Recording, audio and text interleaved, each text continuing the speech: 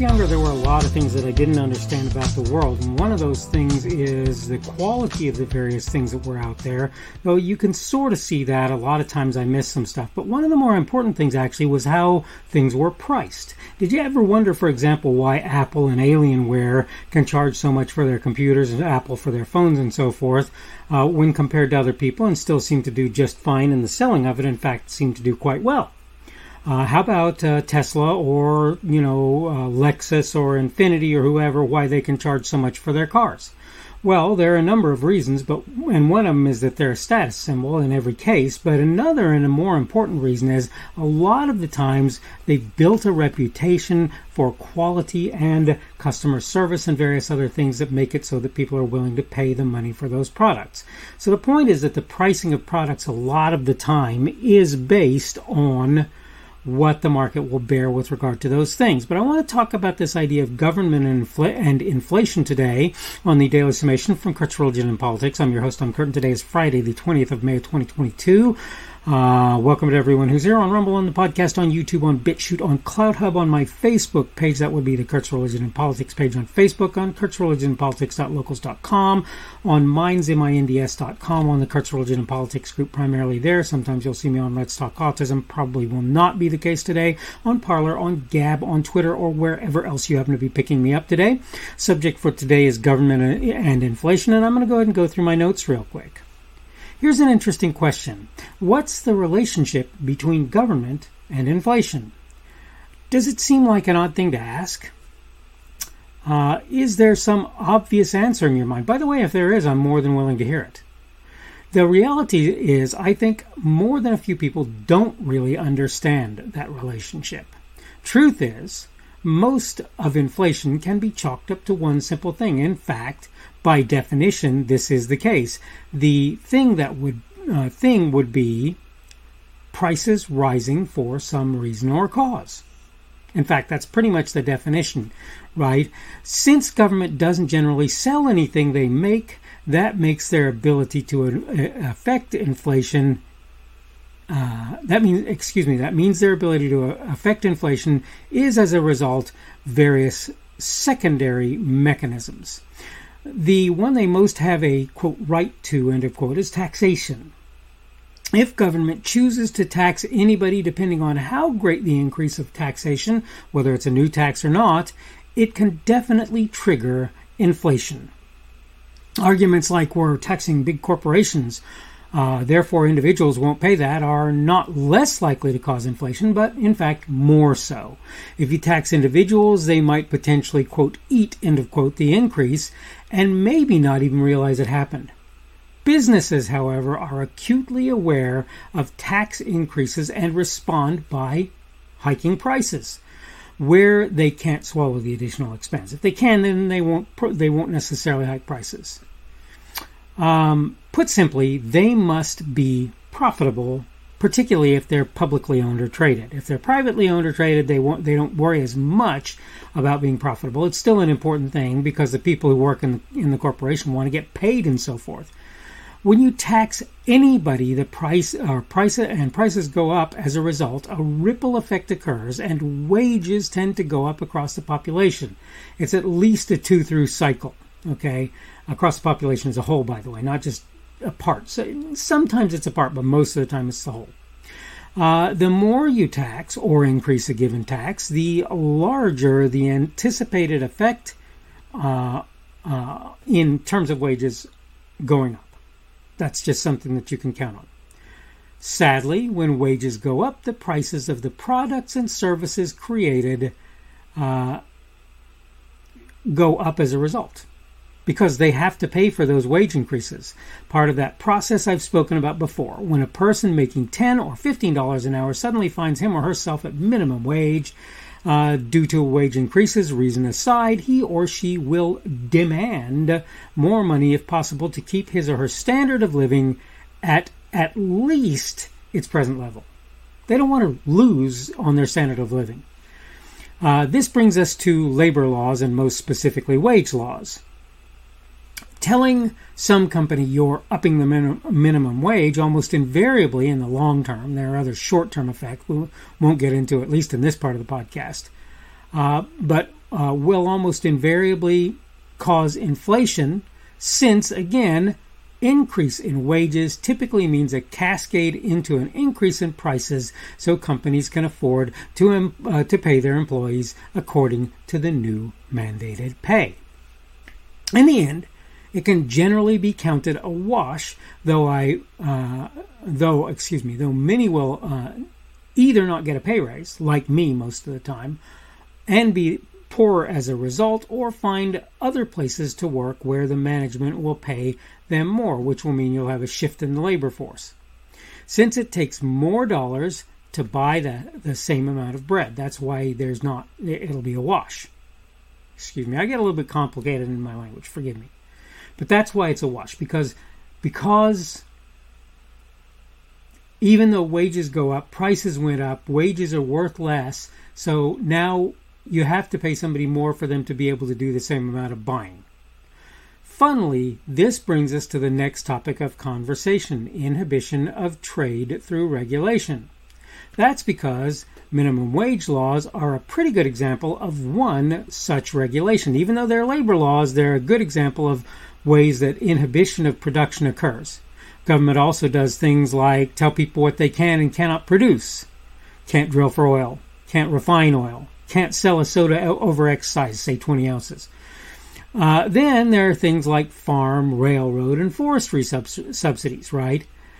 These are often used for an odd purpose, to curtail production. I'll pay you for your corn if, in fact, you don't produce corn, or for the crop that you would have produced if you don't produce corn.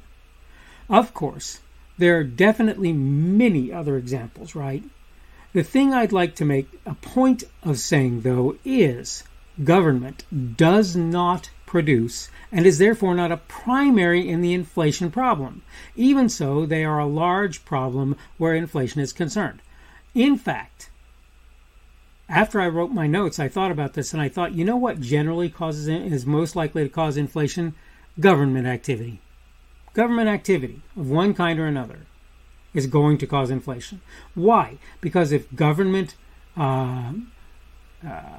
mandates the making of certain products, which is one of the things that we're currently talking about, the price for those products will necessarily and inherently go down, because when the others are mandated to make them, they will figure out how to do it, and they will work to do that quickly and cheaply, and there will be more on the market, and the result is prices will go down. That's just what you can expect as a result of that. If government says we'll pay you for not farming on your corn on your land, either somebody will farm something else and double dip, or they just won't produce corn and they'll lay back and let the land go fallow for a while. Right? The point I'm making is very, very simple. The point is, anytime government sticks its grubby little mitts into things, it changes how the production cycle works, where this kind of law or regulation or whatever it is happens to be true. It changes how things work. Oh, you can't drill for oil on public lands. Oh, you can't refine. We won't allow you to open more oil refineries. Whatever it happens to be. The second government sticks its little mitts into something like that, you can count on an increase or decrease in prices. And most of the time, you can count on it being an increase. If you look at private companies or even public companies, they are out to make money.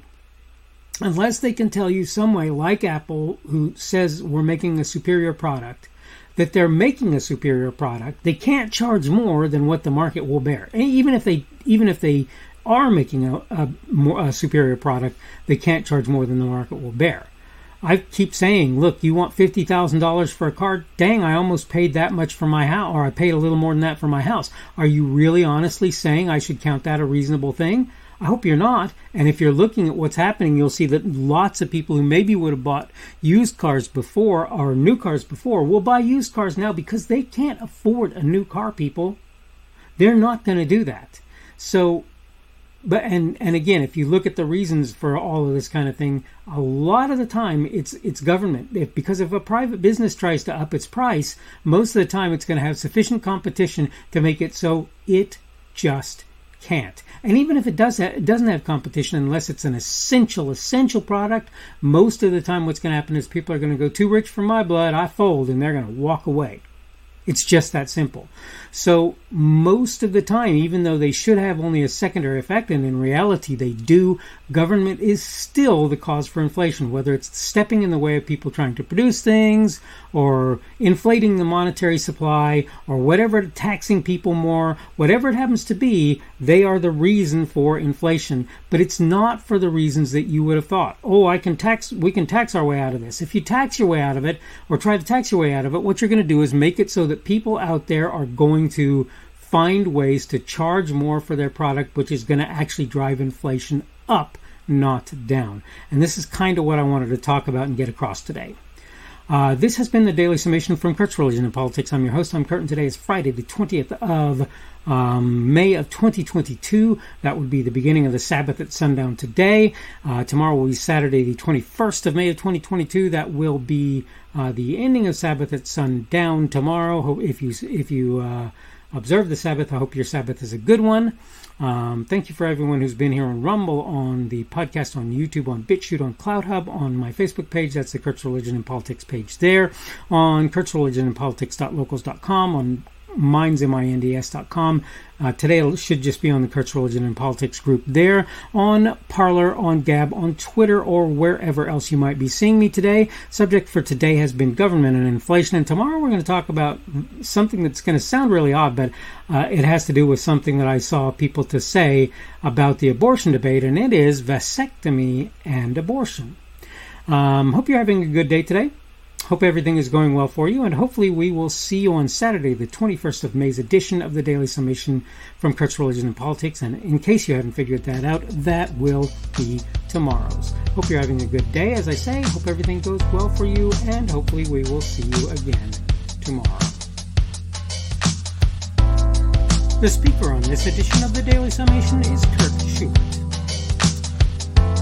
This podcast was created on Friday, the 20th of May of 2022. The Daily Summation is created for Kurt's Religion and Politics. Thanks for watching today's edition of the Daily Summation from Kurt's Religion and Politics. Don't forget to come back tomorrow to check out the next one. Remember, on various platforms, primarily Rumble, YouTube, BitChute, and CloudHub, and the audio podcast, you can subscribe to my content. For the audio podcast, you probably want to use Apple, Google, or Spotify. Apple Podcasts, Google Podcasts, or Spotify. In order to find me on those platforms, you can go to the Kurt's Religion and Politics channels on Rumble, YouTube, BitChute, and CloudHub. You can also get to my content on Facebook by finding the Kurt's Religion and Politics page there. minds.com, where you will find me at the Kurt's Religion and Politics group, and Kurt's Religion and Politics.locals.com as well. You can look there. I post my daily video on various social media sites, really only about 3, Parler, Gab, and Twitter at present. I am at KP Schubert on each of them, and you can find me under them, and you can find the videos under me. You should be able to find my podcasts on Google and Apple Podcasts and Spotify. It's also on podcasts.kpschubert.com. That's podcasts with an S, .kpschubert.com. If you're looking for me on various of the podcast sites, you probably want to search Kurt's Religion and Politics, not the Daily Summation. Keep in mind, you can subscribe to my content on various places that I put it. All constructive feedback is welcome. You can like, dislike, add a rumble, or give whatever feedback is available on any of the platforms that you can do such things. You can also add a comment on what I put there. Unless you're advertising or doing something that I believe will harm others, I'll leave your comments out there even if I don't agree with or understand them. I will try to let you know I've seen them when possible and may reply if I feel it's reasonable, appropriate, and possible, of course. Thanks again for viewing this edition of the Daily Summation from Kurt's Religion and Politics. Don't forget to come back again for tomorrow's as well.